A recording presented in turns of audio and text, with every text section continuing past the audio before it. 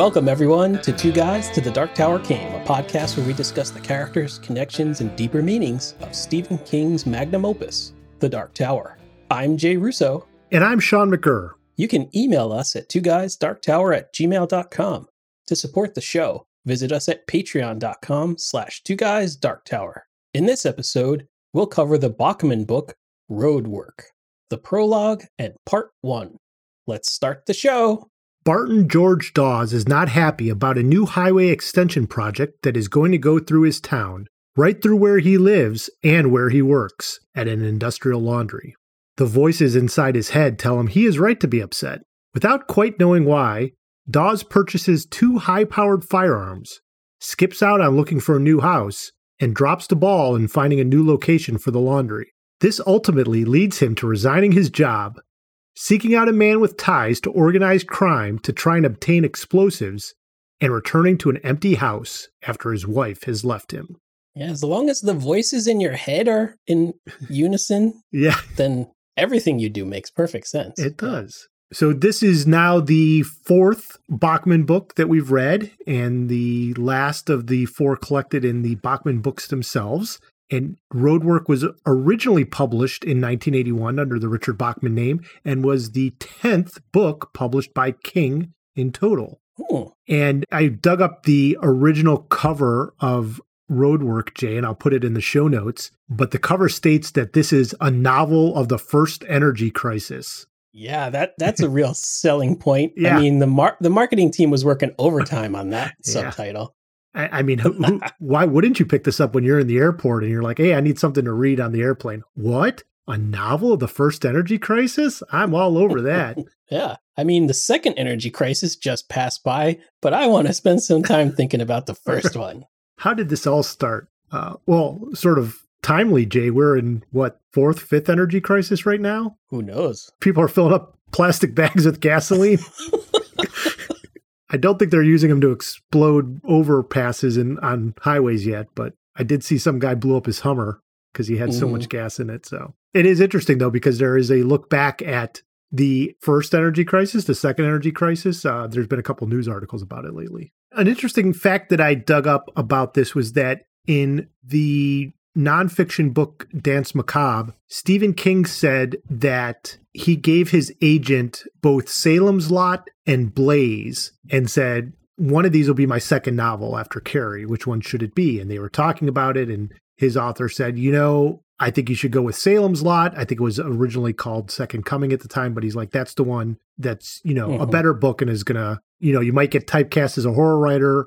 Well, it turns out that it wasn't Blaze that Stephen King gave, but it was Roadwork was the other novel, the straight novel in comparison to Salem's Lot. But he had to lie in Danse Macabre because that came out before the Bachman identity was known. That's because, as we all know, to blaze means to bluff, and he's probably lying in a poker game or something. Yes, he owes somebody some money. In the initial Why Was Bachman introduction that's in the collected 1985 Bachman books, he states that he's not very fond of this novel. He said, it was written between Salem's Lot and The Shining. It was an effort to write a straight novel. I think it was also an effort to make some sense of my mother's painful death the year before. A lingering cancer had taken her off inch by painful inch. Following this death, I was left both grieving and shaken by the apparent senselessness of it all. I suspect Roadwork is probably the worst of the lot, simply because it tries so hard to be good and to find some answers to the conundrum of human pain. Human pain as expressed by the first energy crisis?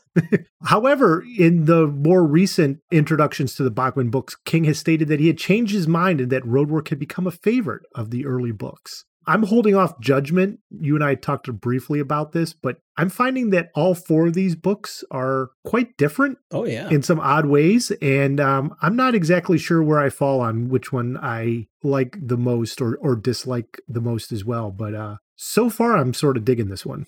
Yeah, the story took a little bit longer for me to get into enough to say that I'm enjoying it at this point. And I'm going to hold off any final judgments, of course, until we finish it. But I kind of feel like King's early opinion was like the first few chapters of the book. And then his later opinion was on the later chapters of part 1, where it's I think it starts off a little rough, but it finds its pace and stays on track in a pretty good way. So I'm enjoying it so far. Yeah. The last thing about the book before we get into some of the themes was that there was an adaptation of this announced in 2019, and it was going to start filming in early 2020. Obviously, things changed in early 2020 that probably put a halt on it. So I'm not sure exactly where that stands. I'll put a link into an article about it. It was going to have Andy Muschietti, I think is how you pronounce his name, who directed It and It Chapter 2. He was going to be one of the producers of it. So maybe it had a good shot. I did find it a little bit interesting. And again, I'm not sure how this is going to turn out, but Rage, Stephen King wanted out of print because of the themes in that book and the fact that there had been some, if not totally confirmed, incidents that were tied from school shootings to that book. This story seems to be taking a similar tact with a guy purchasing some guns, and I'm not sure how it's going to turn out, but he didn't seem to have quite the same qualms about this. Yeah, and I don't think it's spoiler territory to guess that he clearly has designs to destroy this construction site. Yes. And okay, so Rage is a school shooting story. Running Man has a guy hijacking a plane and flying it into a building. Yeah. And this has basically, terrorism of a construction site. Almost every one of these Bachman books is really problematic from that perspective. Yeah, and you failed to mention the one about the teenagers who are basically signing up for suicide because they're all going to die except one of them. Yeah, but that's that's I don't know different. How to categorize that exactly. Like, I don't want to make light of suicide, but it's not hurting other people in the process, and it doesn't represent a kind of mass destruction and mass murder. Right. True. If you set off an explosive in a crowded place, you're hurting innocent people. Same with the airplane. Same with the school shooting. Right. But 99 kids dying, getting shot on the road. That's different. Voluntarily. It's all good. Well, it may be a common theme for all of these books by Richard Bachman is that life sucks. Indeed. And I think one of the things about this book that has drawn me in once I got past those first few sections of part one that took a little getting used to was that this book hit home in a lot of ways for me. Middle-aged guy, life isn't quite what he thought it was going to be at this point in time, feels like a cog in a bigger corporate machine, and sort of not sure what to do with his life. And feeling like the wall's coming down. I'm not saying that I'm anywhere near in the place that Barton was, and I'm very happy with my life. But just sort of like, I think I was like, oh yeah, I can relate to this guy, or I know types of guys like this. And I think what really surprised me about all of that, Jay, was that King was writing this in probably his mid-20s. Yeah. And somehow he like nailed all that ennui and sort of the way life has beaten you down. And I can't imagine that it was like that for King at age 20 something. Yeah. I mean, I'm sure he was writing a lot of the people he knew, like from when he worked at an industrial laundry and the people he grew up with in rural Maine and things like that. So I'm sure he had some life experience, but it's just not personal direct experience. Yeah. But yeah, we talked about like when we were talking about Rage, King himself was only a few years older than the characters in the book. So, really easy to just, write like you just lived through your own high school experience.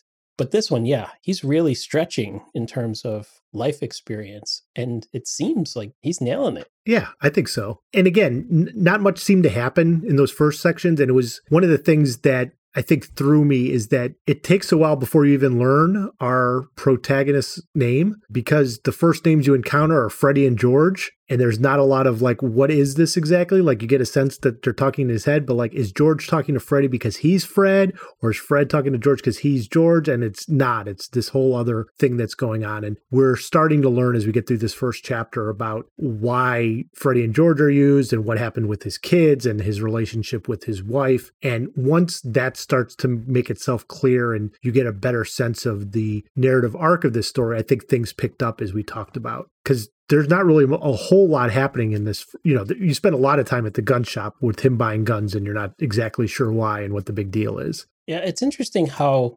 intelligent Bart is, or I'll just call him Dawes. When he goes into that gun shop, he admits to himself, I know zero about guns, and I'm about to talk my way into the purchase of some guns for something that nobody would ever sell me guns for if they knew the truth. So he has to lie about knowing enough about guns to get a gun and the reasons for the gun. and doesn't seem to show up in the gun store with anything prepared. Right. So he's navigating that while he's having this almost psychotic break where he's got two alternate personalities talking to and arguing with each other in his brain. And he doesn't have dissociative identity disorder. This is just, I think he's breaking down, and he's given names and voices to opposing opinions and perspectives, I think, within his mind. And because they have these names, they argue with each other and say each other's names over and over again. So it's kind of amazing that he actually manages to buy these guns. Right. I could never have come up with this. No, he's having Certainly like not on the fly. He's having like 3 or 4 conversations at once. You know, it's the two ideas in his head talking, his sort of meta narrative about what's happening, and then the conversation he's having with the gun store owner. And it's just like, whoa, how are you keeping all this straight? I mean, the gun store owner is motivated to sell the guns, so he's not going to push too hard. Right. But there were a few like tricky Slips. moments. And you're like, wait a second. What? Why am I giving you this gun? Like the most powerful gun in my store? Yeah, I'll sell it to you. No problem. One of the things that we see also building up is just how tragedy can ruin or strain somebody's life. Like, we see that this is a man who was happy at one point, felt successful in his work, felt successful and content in his life, and circumstances outside of his control and the tragedy of the loss of his son. Those things have contributed to making him hate his job and resent his marriage and kind of withdraw from the love of his wife. And we get some scenes and some flashbacks where he was a truly happily married man, and he was a successful person in this company and rose through the ranks and impressed the hell out of the owners so much that they put him through college so that he could come back and put that learning to use and help the company, right? And now he's just a shattered shell of that person. Yep. Some of the tragedy of the story is that this happens far too often to far too many people as they just get older. And it's sort of like a resignation, like the dreams you had as a kid just didn't happen. And this is now your reality of your life. Yep. But fortunately, not everybody has as much tragedy as Dawes. Right. And we see how much that can really just break things apart. The thing that got me is that when he's telling that story to the young buck salesman about, you know, how he got into this position, we hear a lot of the backstory, right? And you learn that the reason he got married was because he actually got this girl pregnant and they decided to get married. And he doesn't resent that, though. He's like, the place I am now is because of that. But you can tell in the other flashbacks that they have with his wife that he had a really wonderful, loving marriage, it seemed like.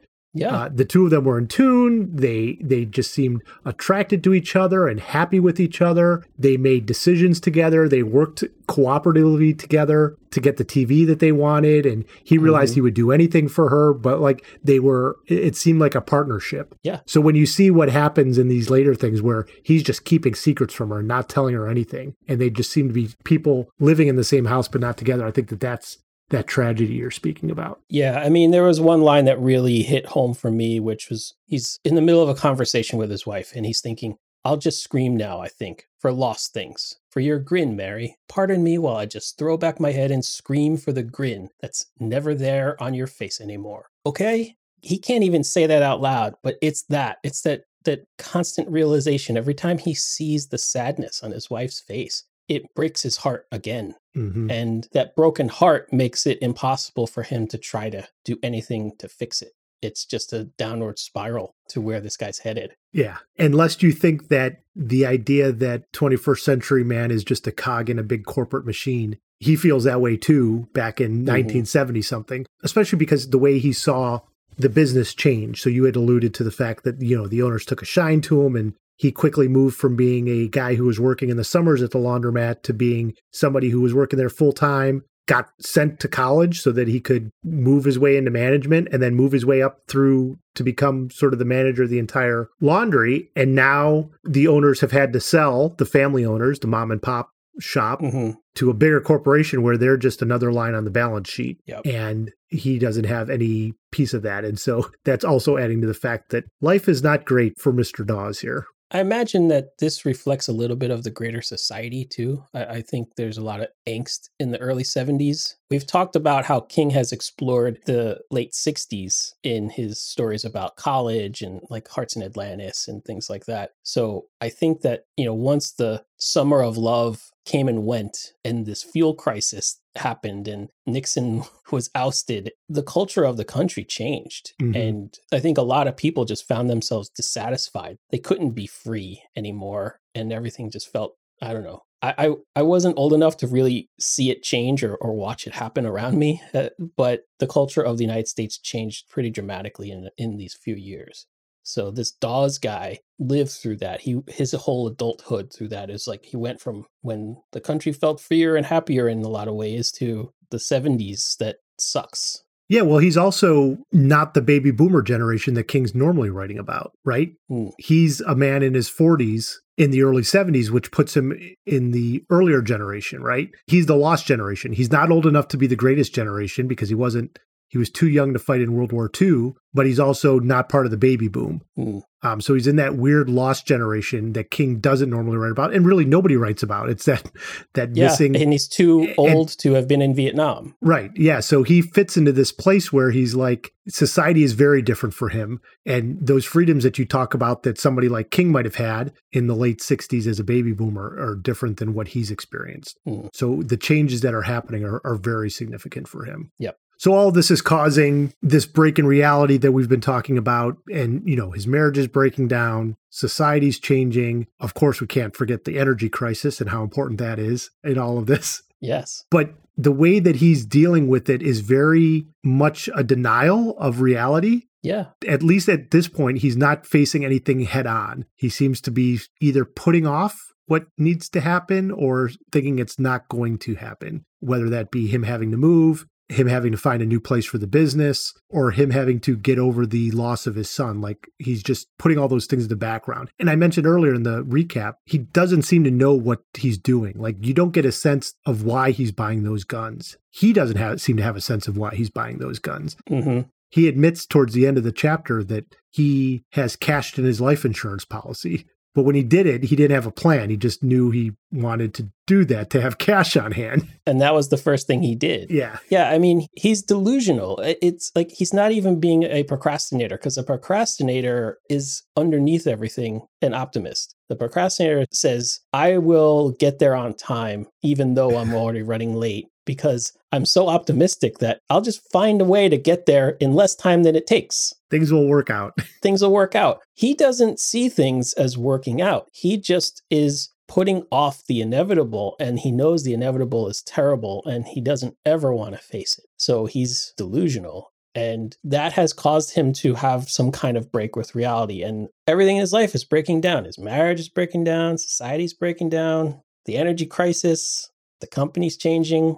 He's still grieving the death of his son. So much of his life, even his thoughts, I guess, like the way he's thinking about and even experiencing consciousness is breaking down. And it's funny, you mentioned that he's not optimistic about it. He's just ignoring the inevitable. But it's not helping him that because he is sort of the epitome of stability for his wife, for his company, for his neighborhood. I don't know if people necessarily look up to him like a paragon of virtue or anything, but like, hey, he's the manager. He knows what's going on. Like if he tells us he's going to close the deal, he's going to close the deal. And, he's solid. If he says things are going to be okay, things are going to be okay. So they're all anticipating that he's not going to be the one who's losing in his mind and going to screw up. And so he's able to stretch this line of BS right up until the end, until it all falls apart when the poor driver, Johnny Walker, is killed in a car accident. And he says that that's not the incident, but it sort of is, right? Because this is when he comes face to face with his own mortality, because a young guy has been killed.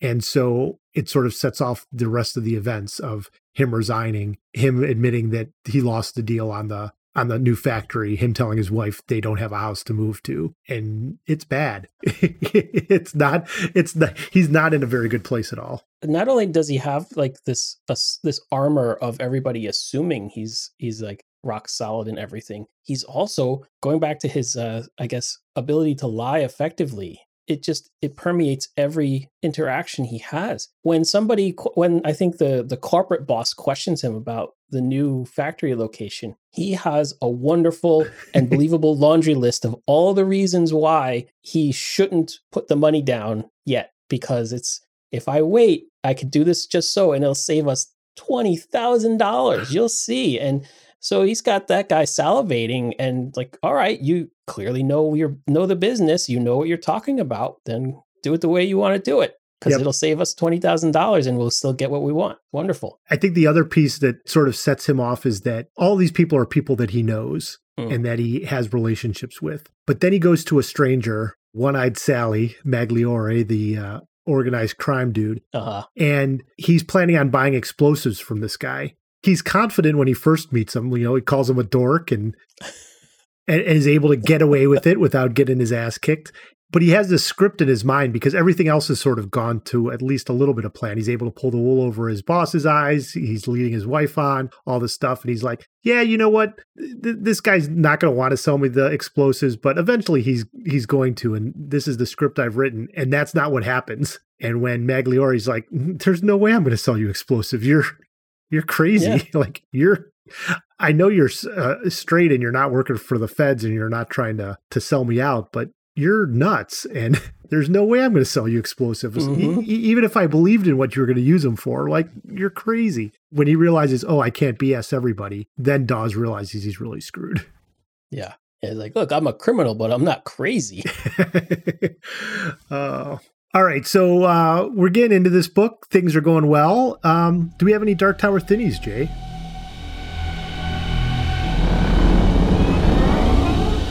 Surprisingly, I was able to track down a couple.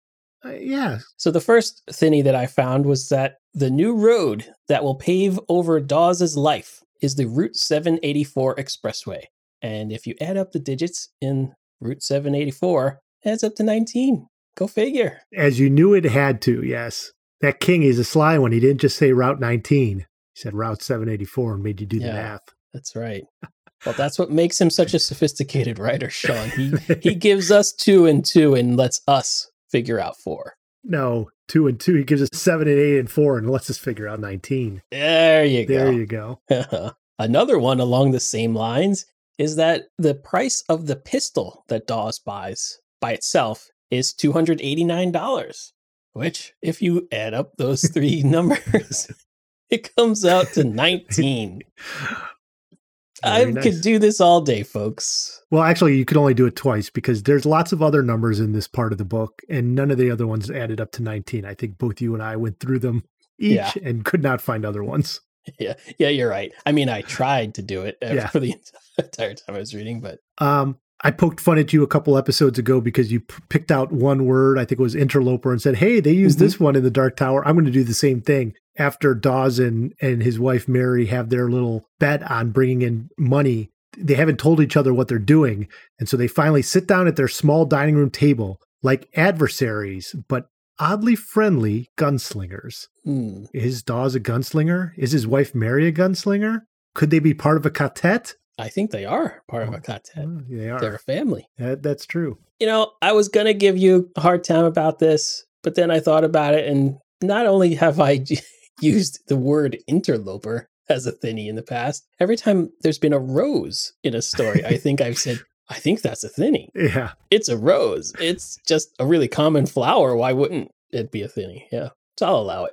All right. The last thinny that I found was there's a line where Dawes is thinking back to a time when he was playing on the beach with his son Charlie, and the bright blue sky and the sun beaming down like the face on one of those idiotic smiley smile buttons was in his thought. And that idiotic smiley smile button is pretty much what Flag wears on his denim jacket, right? That is true. Now that's Flag in the Stand and not the Dark Tower.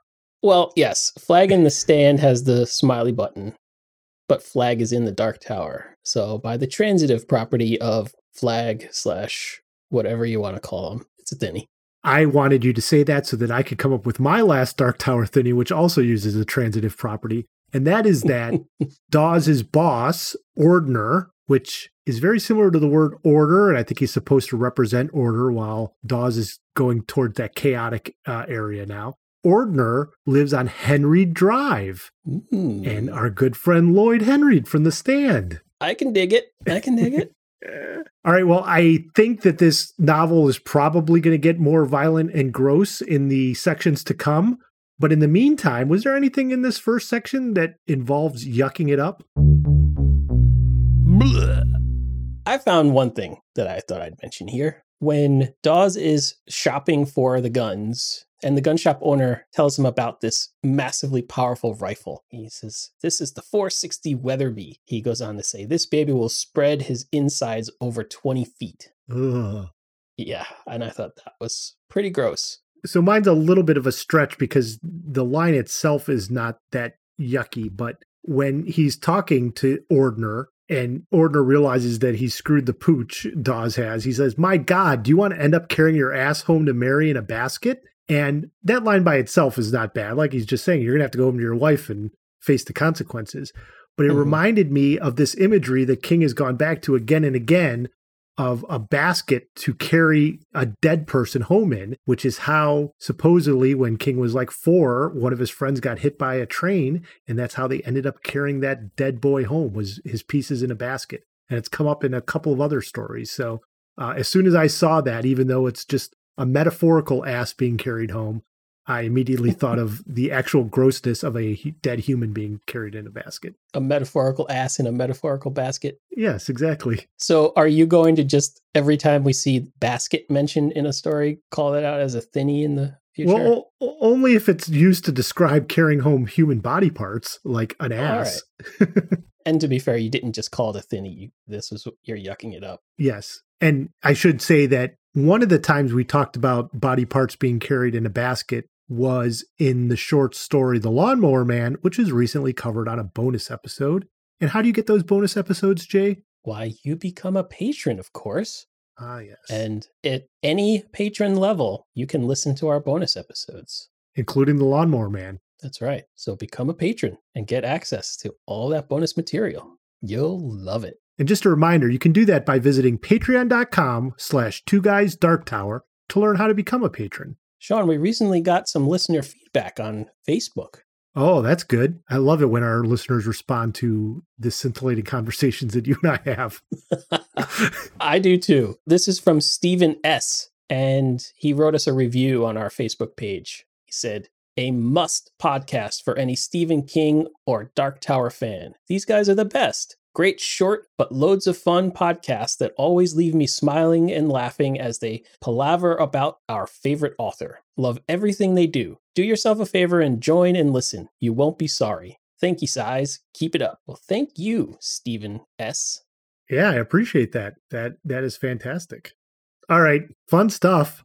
What do you got? What do I have indeed? The laundromat that Dawes is a manager at is the Blue Ribbon Laundry, which is also the laundromat that Stephen King worked in. And along the lines of that, there is a reference to a piece of machinery in the bowels of the laundromat called the Mangler by its users. And we have a short story called The Mangler that we covered on a recent bonus episode. So King was not doing like a hugely great job of hiding his tracks of being Richard Bachman here if somebody wanted to do the detective work. Well, there was a reference to working in an industrial laundry in The Long Walk, too. That's true. Yeah. So King was really writing what he knew when every time he needed to give somebody an industrial job that was dangerous, scary. I don't know. I get the feeling that he had that job for a while and there was a machine that scared the living crap out of him. Yeah, I have a feeling that's definitely the truth. That's a good one. Let's see. The first one I have for fun stuff is there's a line, Exxon, the gas company, Exxon sounded like the name of a warlord from the planet Urier. And to that I say, haha, is that right next to the orbit of the planet Uranus? Ah, yes. This is why Stephen S. loves our podcast so much. That's right. The butt jokes. It's not my fault that Stephen King called this planet Urier. It is a novel of the first energy crisis, so Exxon's got to be mentioned here somewhere. So. Yeah, but it would have been so much cooler if it had been Citgo. Sit and go.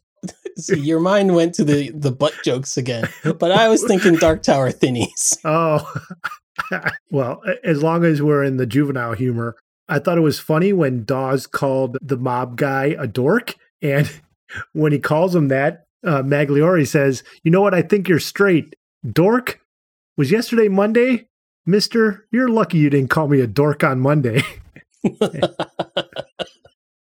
And I'm going to have to remember that whenever anyone calls me a name I don't like. I'm going to be like, "You're lucky you didn't call me that on Monday." That's a good tough guy reply to anything. Yeah. You're lucky you didn't do that on Monday. But today, it's all right. I'll let it pass. Yeah. One thing that caught my eye, I always get a little bit of a kick out of when I can kind of see through how King comes up with the names of characters, places, and other things in the stories. And Dawes lives on a street called Crestallin Street, or probably pronounced Crestallin. And if you put one letter back into that word, it would be Crestfallen Street. And man, is Dawes a crestfallen character. Absolutely. So I dig it. Another fun stuff item I had was a connection to the short story The Ledge, which was another bonus episode that we did recently. You listeners, you really do need to become patrons because you're missing out on a lot of great stuff. Anyway, in The Ledge, it involves a bet, and the main character is corrected.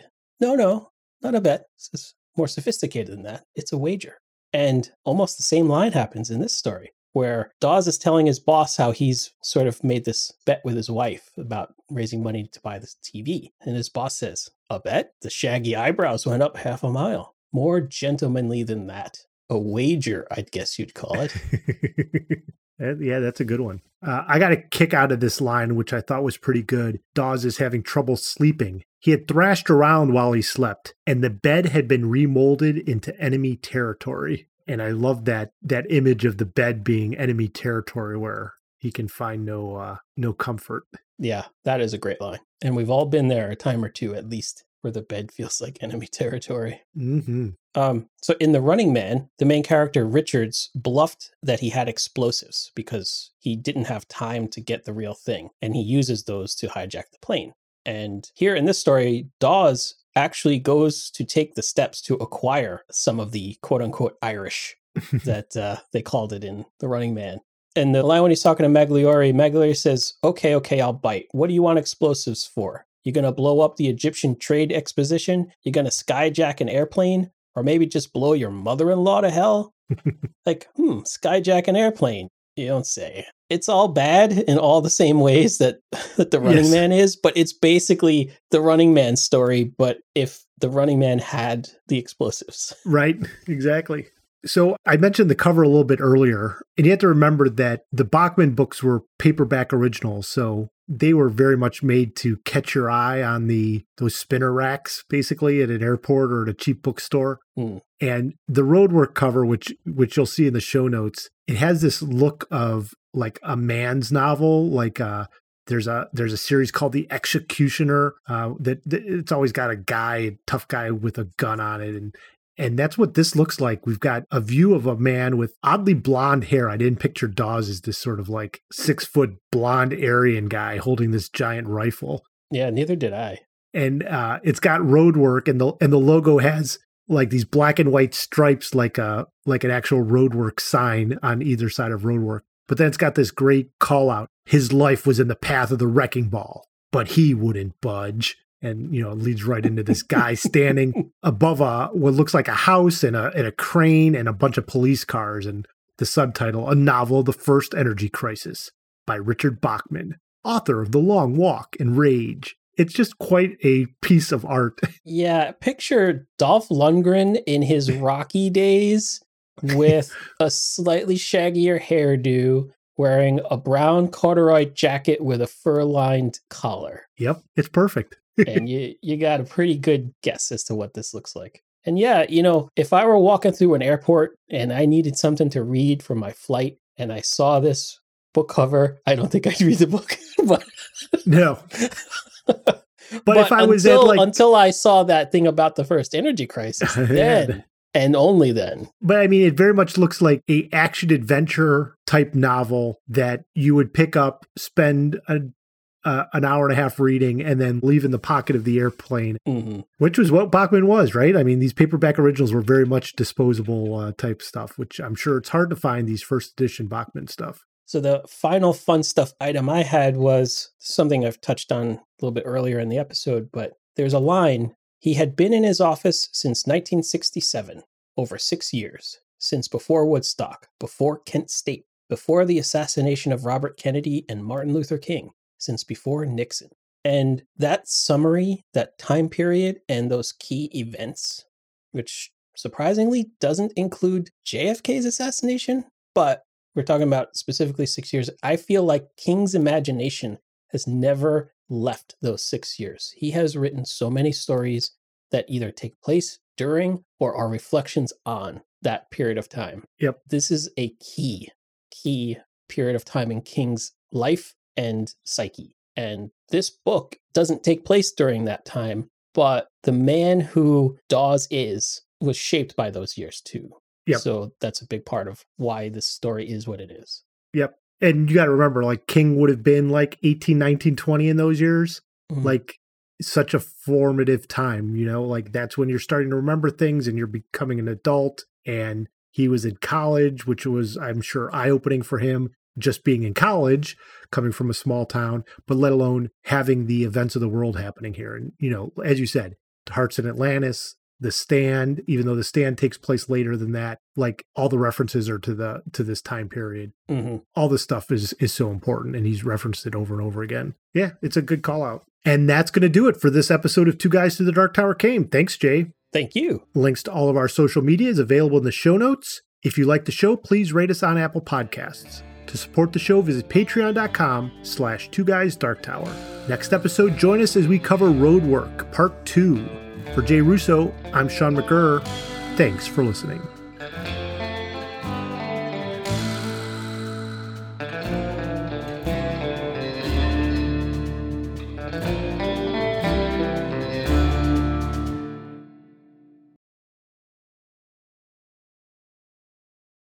You murdered my dirter. My baby dirter had a baby dirter and somebody murdered her. Sean is now making the cat sounds that you heard in a previous episode.